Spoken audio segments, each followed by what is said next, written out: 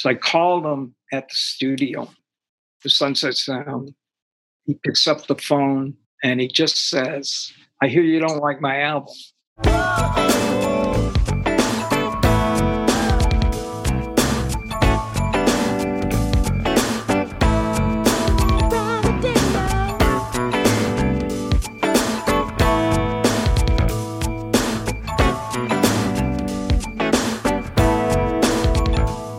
This is Prince, the story of Sign of the Times, brought to you by The Current in collaboration with the Prince Estate, Paisley Park, and Warner Records. Hey, it's Andrea Swenson. That track you're hearing is called It Bees Like That Sometimes, and it's one of the many unreleased tracks from Prince's vault that are included on the new Super Deluxe reissue of Sign of the Times. Elements of it would end up in I Know, a song in his 1988 release, Love Sexy. But at the time it was recorded in October 1986, it was one of dozens of songs that Prince was tracking between the breakup of his hit-making band, The Revolution, and the completion of Sign of the Times. Years later, while writing the liner notes for his 1998 compilation of unreleased music, Crystal Ball, Prince would look back on this period. Writing about the track Good Love, he said, "This track was recorded during an intense period of musical change for Prince. He had disbanded The Revolution and moved to LA, booking Sunset Sound Studios, sometimes for months at a time. Shockadelica, Feel You Up, and parts of the Black Album were also recorded during this period. Prince was happy," he reflected, and very optimistic about his musical possibilities with a new lineup of musicians, which included Sheila E. By the time the news of the Revolution's breakup was reported in the papers, Prince had already set up camp at Sunset Sound and was recording 1 or 2 songs a day. When they came back from tour, the 18-wheeler pulled up, and they brought all this stuff from the tour in and decorated the studio. This is engineer Coke Johnson, who worked closely with Prince at Sunset Sound. That's when the king-size bed showed up. Yes, a bed. And instead of having a couch out there, he moved in a big old full king-size bed that had a big purple comforter on it because it sat high, so he could sit on the edge of it and play his guitar. I think a lot of times he sat out there and wrote in his little notebooks what he was feeling and what was going on in his life, because everybody wanted a piece of him. And they all were pulling him here and pulling him there. And he had lawyers and accountants and architects trying to get his approval on building Paisley Park. And I remember one day one of the architects showed up, and he had built a 3-foot by 3-foot piece of coroplast, and it was a mock-up of Paisley Park, down to the green window pyramids on the top, to a T, with little trees in the yards, and all that stuff, trying to show Prince what the design concept was. And I think Prince had told him, what he wanted, and the guy brought it into the room, and we set it in the studio. And then he invited that guy to leave. No gratification for all the work. I don't know if he ever told me good job. He expected perfection out of everybody he worked with. And because he expected that drove everybody to really put their all into it. This is the story of 2 childhood sweethearts, inseparable. To one broke the other one's heart. She wants to leave him, but I would die first. Baby, don't leave me. I didn't mean to hurt you. By heaven, I swear. I am a witness for the prosecution of hating this love affair. I am guilty. Nothing but always want you to be there. One of the songs Prince recorded during this period was a reworking of Witness for the Prosecution on October 6, 1986. Prince intended to give this new version to the country star Deborah Allen, and the next day he tracked another song for her, Telepathy, that she would ultimately release.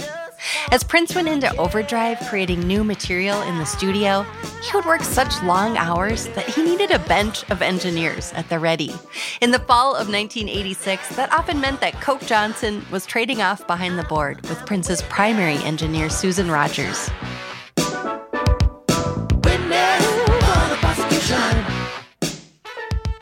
He would work you into the ground. And so I could work with Prince, and we could tag team him. A lot of times either she or I would be sleeping. There was a break room right across the hall with a couple of nice couches. And so we could take little cat naps in there.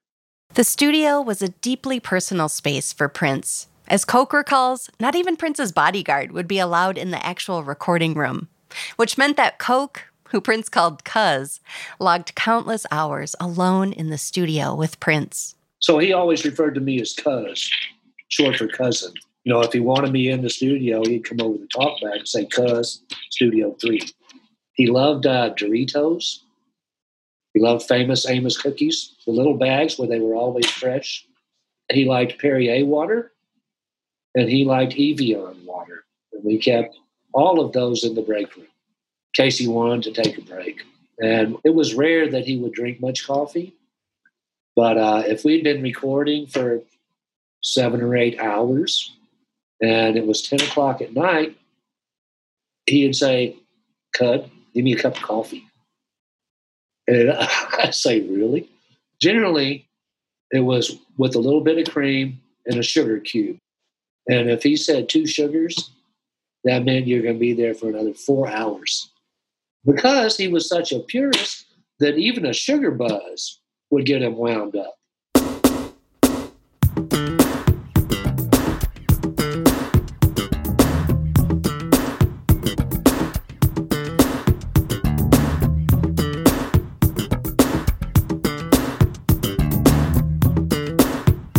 With the Revolution's breakup still fresh, Prince seemed to pivot in this period toward creating music for other people, trying on different personas and personalities.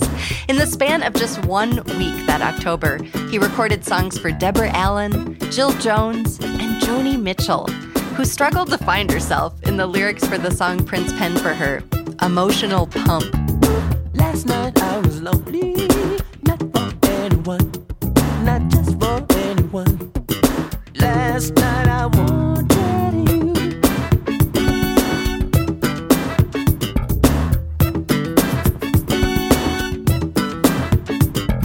Stars outside the window, counting just for fun, counting just for fun. I counted 2002. While exploring the more feminine side of his songwriting, Prince also tapped into a piece of technology that could shift his voice into new registers. By mid-October, he'd become fascinated with recording in a voice that he would call Camille. He was writing so many songs and doing so much stuff that he got tired of his voice singing the solo on all the songs. So we got a couple of special effects devices. One of them was called the Publison Infernal Machine, which is a pitch-changing device where he can sing in his normal voice, and it'll come in it like on Bob. You know that song? Okay. Let me see you dance. Bob, beat that up, bitch. He could actually sing in his normal register, and we could transpose it down, or we could transpose it up. When he started singing in his falsetto and his head tone, it was such a pure tone. There was nothing out on the radio that sounded anything like that. And I think he liked that. And then it was just trying to find the right song or the right vehicle to exploit that sound.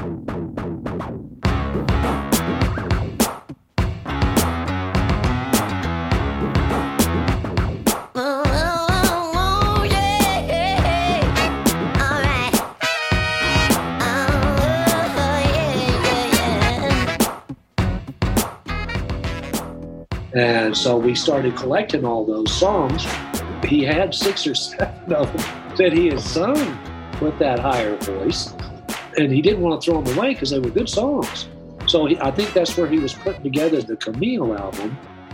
Although a test pressing was made, the Camille album was abandoned before it could ever be officially released. But its mere existence has become a fascination for Prince scholars and fans. With the release of the Super Deluxe edition of Sign of the Times, it's now possible to experience the full collection of Camille tracks, which started with Rebirth of the Flesh, It's a brand new day. and included Housequake, Tell me who in this house know about the quake. I mean, really? Strange Relationship, I came to your love. I took your body. Feel You Up, which Prince released as a B-side to Party Man in 1989, I've been digging you for such a long time. You don't even know that I'm alive. Shockadelica, which was released as a B-side to If I Was Your Girlfriend and references Camille, And you're so tired. And the reason is Camille, Shockadelica. Good Love, which was released on the 1988 Bright Lights Big City soundtrack,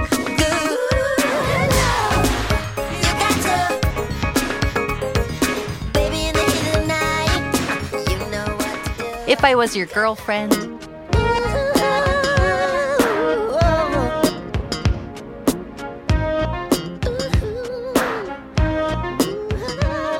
and Rock Hard in a Funky Place, which would end up on the Black Album.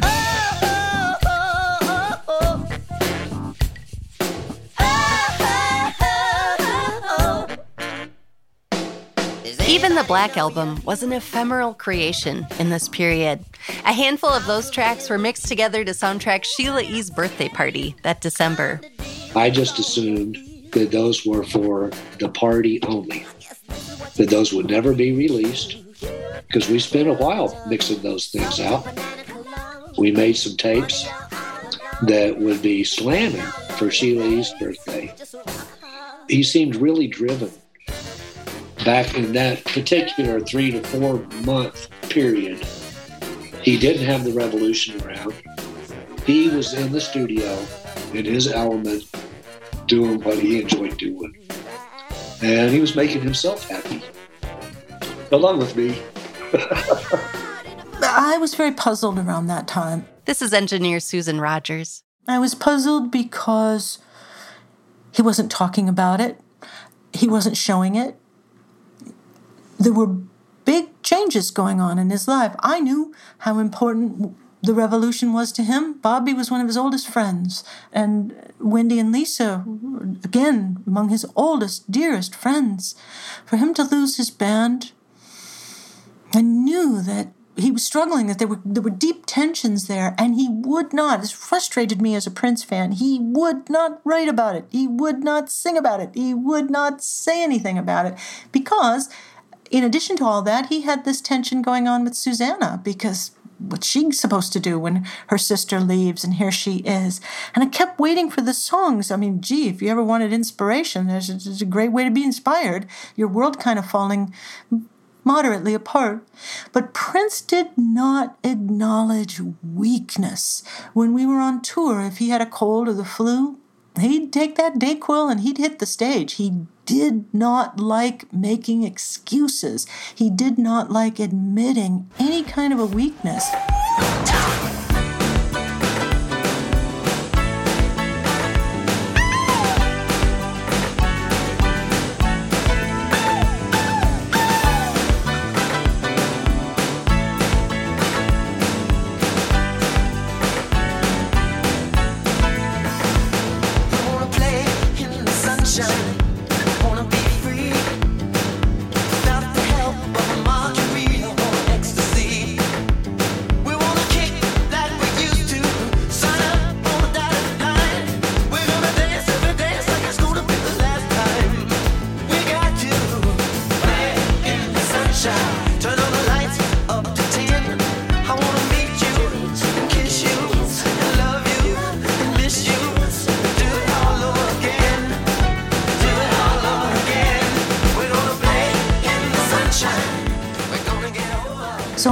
musically and artistically around this time. The tension was there in the room, but the music is generally pretty upbeat. Like things like Playing the Sunshine and Housequake, and even the dance stuff, that we did, like La Grind and Sandy C, and this happy, joyful stuff. I can see it when I watch the movie, The Sign of the Times, from the concert that we did over in the Netherlands. Watching it recently after all these years, it gives me the impression of just manic, untethered joy. Like being really joyful, but without a reason to be. It's not tied to a birthday or Christmas or a happy event like getting married. It's just joy for the sake of joy. And that's a little bit puzzling and a little bit troubling. But from that feeling, he got a masterpiece from it. To some extent, he plumbed the depths of what he was feeling, like with Sign of the Times and with The Cross and with Adore, with It. And to another set of songs, he's not touching it. He's not touching what he's feeling. It's music made from the neck up. It's purely cerebral, yet it's so damn good. Most artists would be hard-pressed to pull that off. You have to be a true maestro to be able to be that good. That joy for the sake of joy may have seemed dissonant to those around Prince in that tumultuous era. But looking back at Prince's work all these years later, I think that's part of Sign of the Times' lasting appeal. It captured the full spectrum of the human experience, from reckoning with deeply personal disappointments and spiritual epiphanies to embracing resilience and joy. In other words, as Yale professor Daphne Brooks described in a previous episode, he was finding ways to celebrate the expansiveness and the limitless possibilities of Black artistic expression. As Daphne reminded me, the Camille persona was just another example of the ways that Prince pushed away boundaries. The technique that first picked my ears and still is the detail that is most alluring to me and inspiring is the emergence of the Camille persona. And she, or they, as our younger fans might call that character right now, they come to us initially through Housequake. We're gonna show you what to do. You put your foot down on two. You jump up on the one. Now you're having fun. You're doing the Housequake. Hey, question. Does anybody know about the quake? Come on. The longer genealogy and thinking about a character like Camille is obviously through something like P-Funk, so central to Prince's DNA. And the fact that P-Funk was so revolutionary in playing with Afrofuturistic kinds of characters through technological calibrations of vocals clears a space for Prince to then actually design and inhabit an expansive, heterogeneous, polygender universe, right? So that's one particular example of how I think of Prince as having taken kind of the building blocks of funk and pushed them to their limits in these ways that made really radical statements about, again, the malleability and gloriously constructed possibilities attached to identity performance. Before we go out, not that you're helpless, but sometimes those are the things that being in love's about.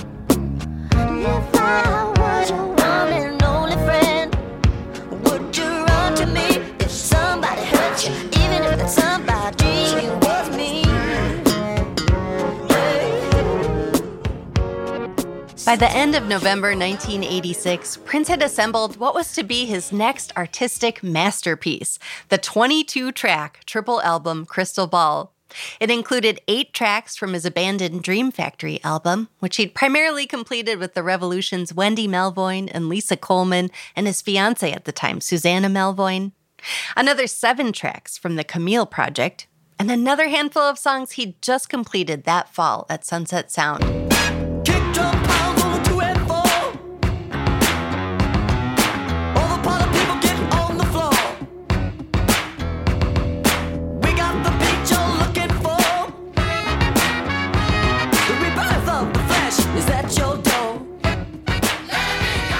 The track list was finalized on November 30th, 1986, and submitted to Warner Brothers Records. And if Prince had been in charge of the label, that 3-disc set is the version we would have all heard in early 1987. But for the first time since the runaway success of Purple Rain, and with the dust still settling from his film Under the Cherry Moon's disappointing reception earlier that year, Warner Brothers pushed back. You're going to hear now from Lenny Waronker, former record producer and record executive at Warner Records. His relationship with Prince started a decade before Sign of the Times. They met when Prince was in the process of signing to Warner Brothers in 1977. And Lenny remembers visiting Prince in the studio when he wanted to prove to the label at the tender age of 19 that he was capable of producing himself. And we took him in the studio, and I really didn't want him to think he was auditioning. We just wanted to see what he did, you know. And he started with an acoustic guitar, got that down, put the drums on. And as he was putting the drums on, you could tell he had it covered. Because I was really concerned about not auditioning him, I said to him, after he finished putting the drums on, we can stop. And if you want, you can have the tape or whatever. He looked at me, and it's one of the few things he said that day. But he said, no, I got to finish. And he was very firm about that, firm enough to where I backed off and said, okay, whatever. And we were in the control booth, which was very, very thin, especially with all those big 24-track tape machines. He was sort of sitting on the floor, and I was walking across the booth to talk to the engineer. And as I'm stepping over him, he looked up at me and he said, don't make me black. And he then went on to say that he's competing with everyone and named artists from different genres, different time, the Beatles, Sly and the Family Stone, Eric Clapton. I mean, went on and on and on. And again, it was jumping genres, which really made it interesting. It was like, what, geez, there's an enormous amount of ambition. And there's also the ambition to be great. That was a big thing for me. You know, it was like, you better get this guy and stay the hell out of his way for the most part. And for the most part, that's how Prince and Lenny's relationship played out. Executives from the label rarely visited Prince in the studio, and Prince would visit the Warner Brothers offices on his own terms to share his latest music with Lenny and his colleagues. But when Prince handed in his 3-disc album, Crystal Ball, the label felt lukewarm about it. Oh, no.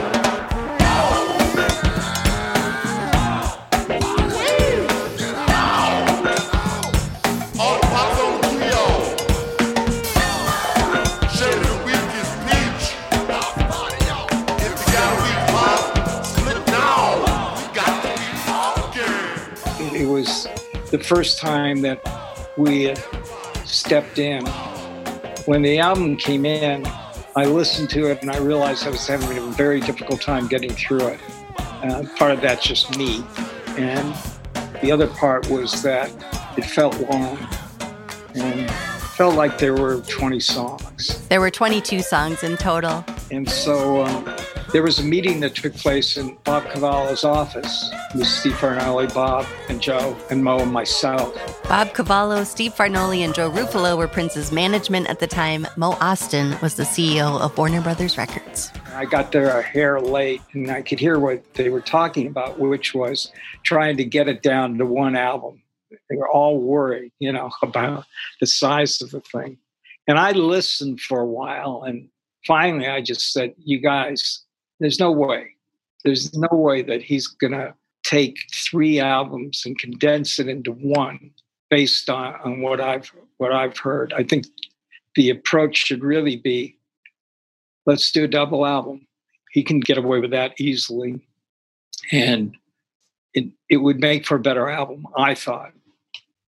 And I gave them the reasons again, you know, the artistic reasons why it would be impossible, I thought, to win that battle. And why battle? Why not present it in a way where you've you were talking about what's best for the record. So they wanted me to talk to him about it. I thought, oh God, here we go. It's never easy with bad news or what he perceived as bad news. So I said, all right, but don't say anything to him. I'll pick my time and my place. I want to do it in a neutral place. So went home, went out to dinner, came back. It was about 11 o'clock. Get a phone call from Steve Fernoli, who's, one of the three managers. And Steve said, Prince wants to talk to you. And I said, Steve, did you tell him? He said, well, I had to. He knew there was a meeting. So I just, all right. So I called him at the studio, the Sunset Sound.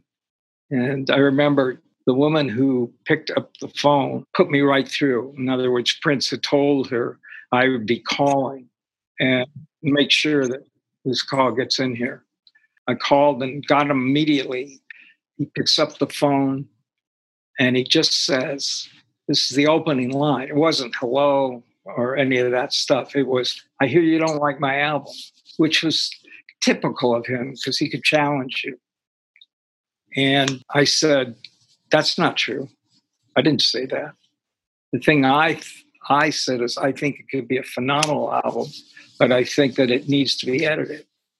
I had just gotten back from a vacation in Hawaii, and I read this fabulous book about this book editor, Maxwell Perkins, who found F. Scott Fitzgerald, Ernest Hemingway, Thomas Wolfe, et cetera, et cetera. So I told Prince about this famous book publisher, and all he wanted to do was make sure that the books were as good as they could be and as tight as they could be. And I said, in your case, there's no Max Perkins. You're that guy. You're going to edit it. I was just trying to get him to think about what's best for the record. He didn't say much. And then at the very end, he just said, you know what? I'm going home to Minneapolis, and hung up. So I figured, oh, man, I blew it. The next morning, I went to the office and got two A&R people who I really trust to sit with me and go through all the songs and see if we could edit it down or at least have our version to have him respond to it. And I called Bob Cavallo, who was sort of the senior manager and a longtime friend of mine, somebody I really respected. And I said, I know I'm going to have to go to Minneapolis to get this done, but we decided we would put the album together with what we thought were the strongest songs. And he said, what are you talking about? Fly to Minneapolis. He's been up all night editing the album.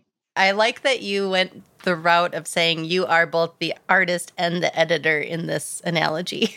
Yeah, it was the only way to do it. And by the way, it was the right way to do it. We're not as good as he is, Years later, Prince would reflect on this exchange with Lenny and the label. In 1996, when his conflicts with Warner Brothers had reached a fever pitch, the artist said in an interview, I delivered 3 CDs for Sign of the Times because the people at Warner were tired. They came up with reasons why I should be tired too. I don't know if it's their place to talk me into or out of things. In another interview that year, he added, these are the same people who would tell Mozart he writes too many notes, or that Citizen Kane is a long movie. I do remember that when he told me we've got to take it apart, the sequence that we had, he was angry. He was angry and disappointed. And he, at this point, was not used to not getting his way with the label. And I remember him huffing and puffing and being angry about the way some people act and the way some people think and the way some people behave and what kind of a world we're living in and what they do for a living. Manage rock stars. Who? Prince. That skinny with the high voice. Please. Who do I look like, baby? Yesterday's fool. And I did not know the context in which he was so angry. I didn't get involved in his business affairs or his personal affairs for that matter. But I remember he was angry about that, and then eventually there was acceptance. And we moved on. And it was the better choice. The double album was the better choice, but it wasn't what he wanted. And this was one of it had been a long time since he hadn't gotten what he wanted.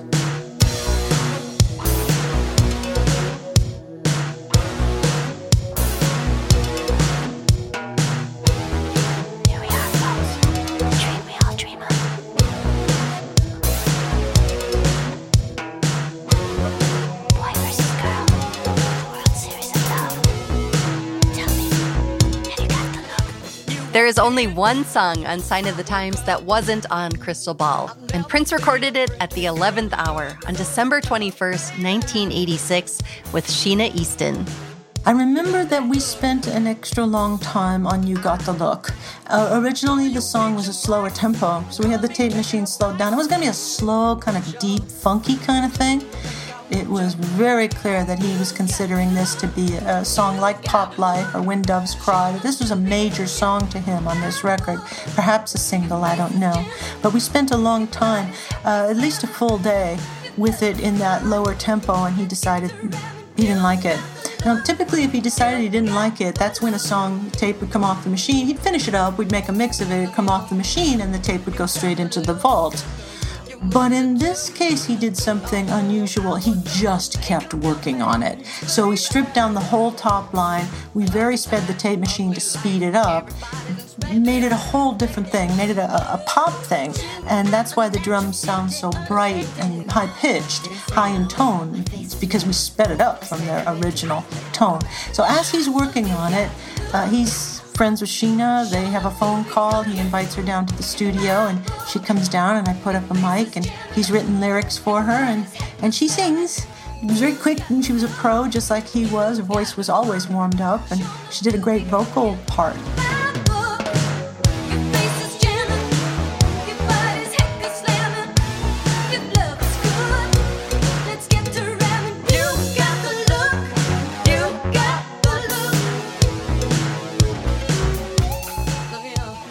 Coming up next on Prince, the story of Sign of the Times. Prince assembles his new live band and prepares to introduce them to the world with a big European tour.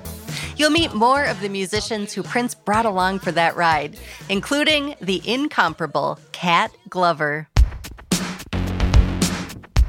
I tried on a dress, came to Minneapolis. All of a sudden, I see photographers, and they dressed me like Prince. I didn't know what was going on. They just dressed me, gave me his guitar, and Prince said, play something.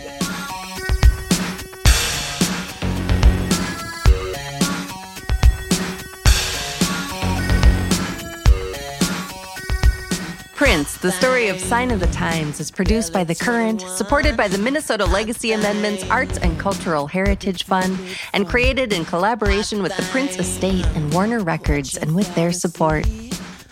This story was written by me, Andrea Swenson. Anna Weigel is our producer.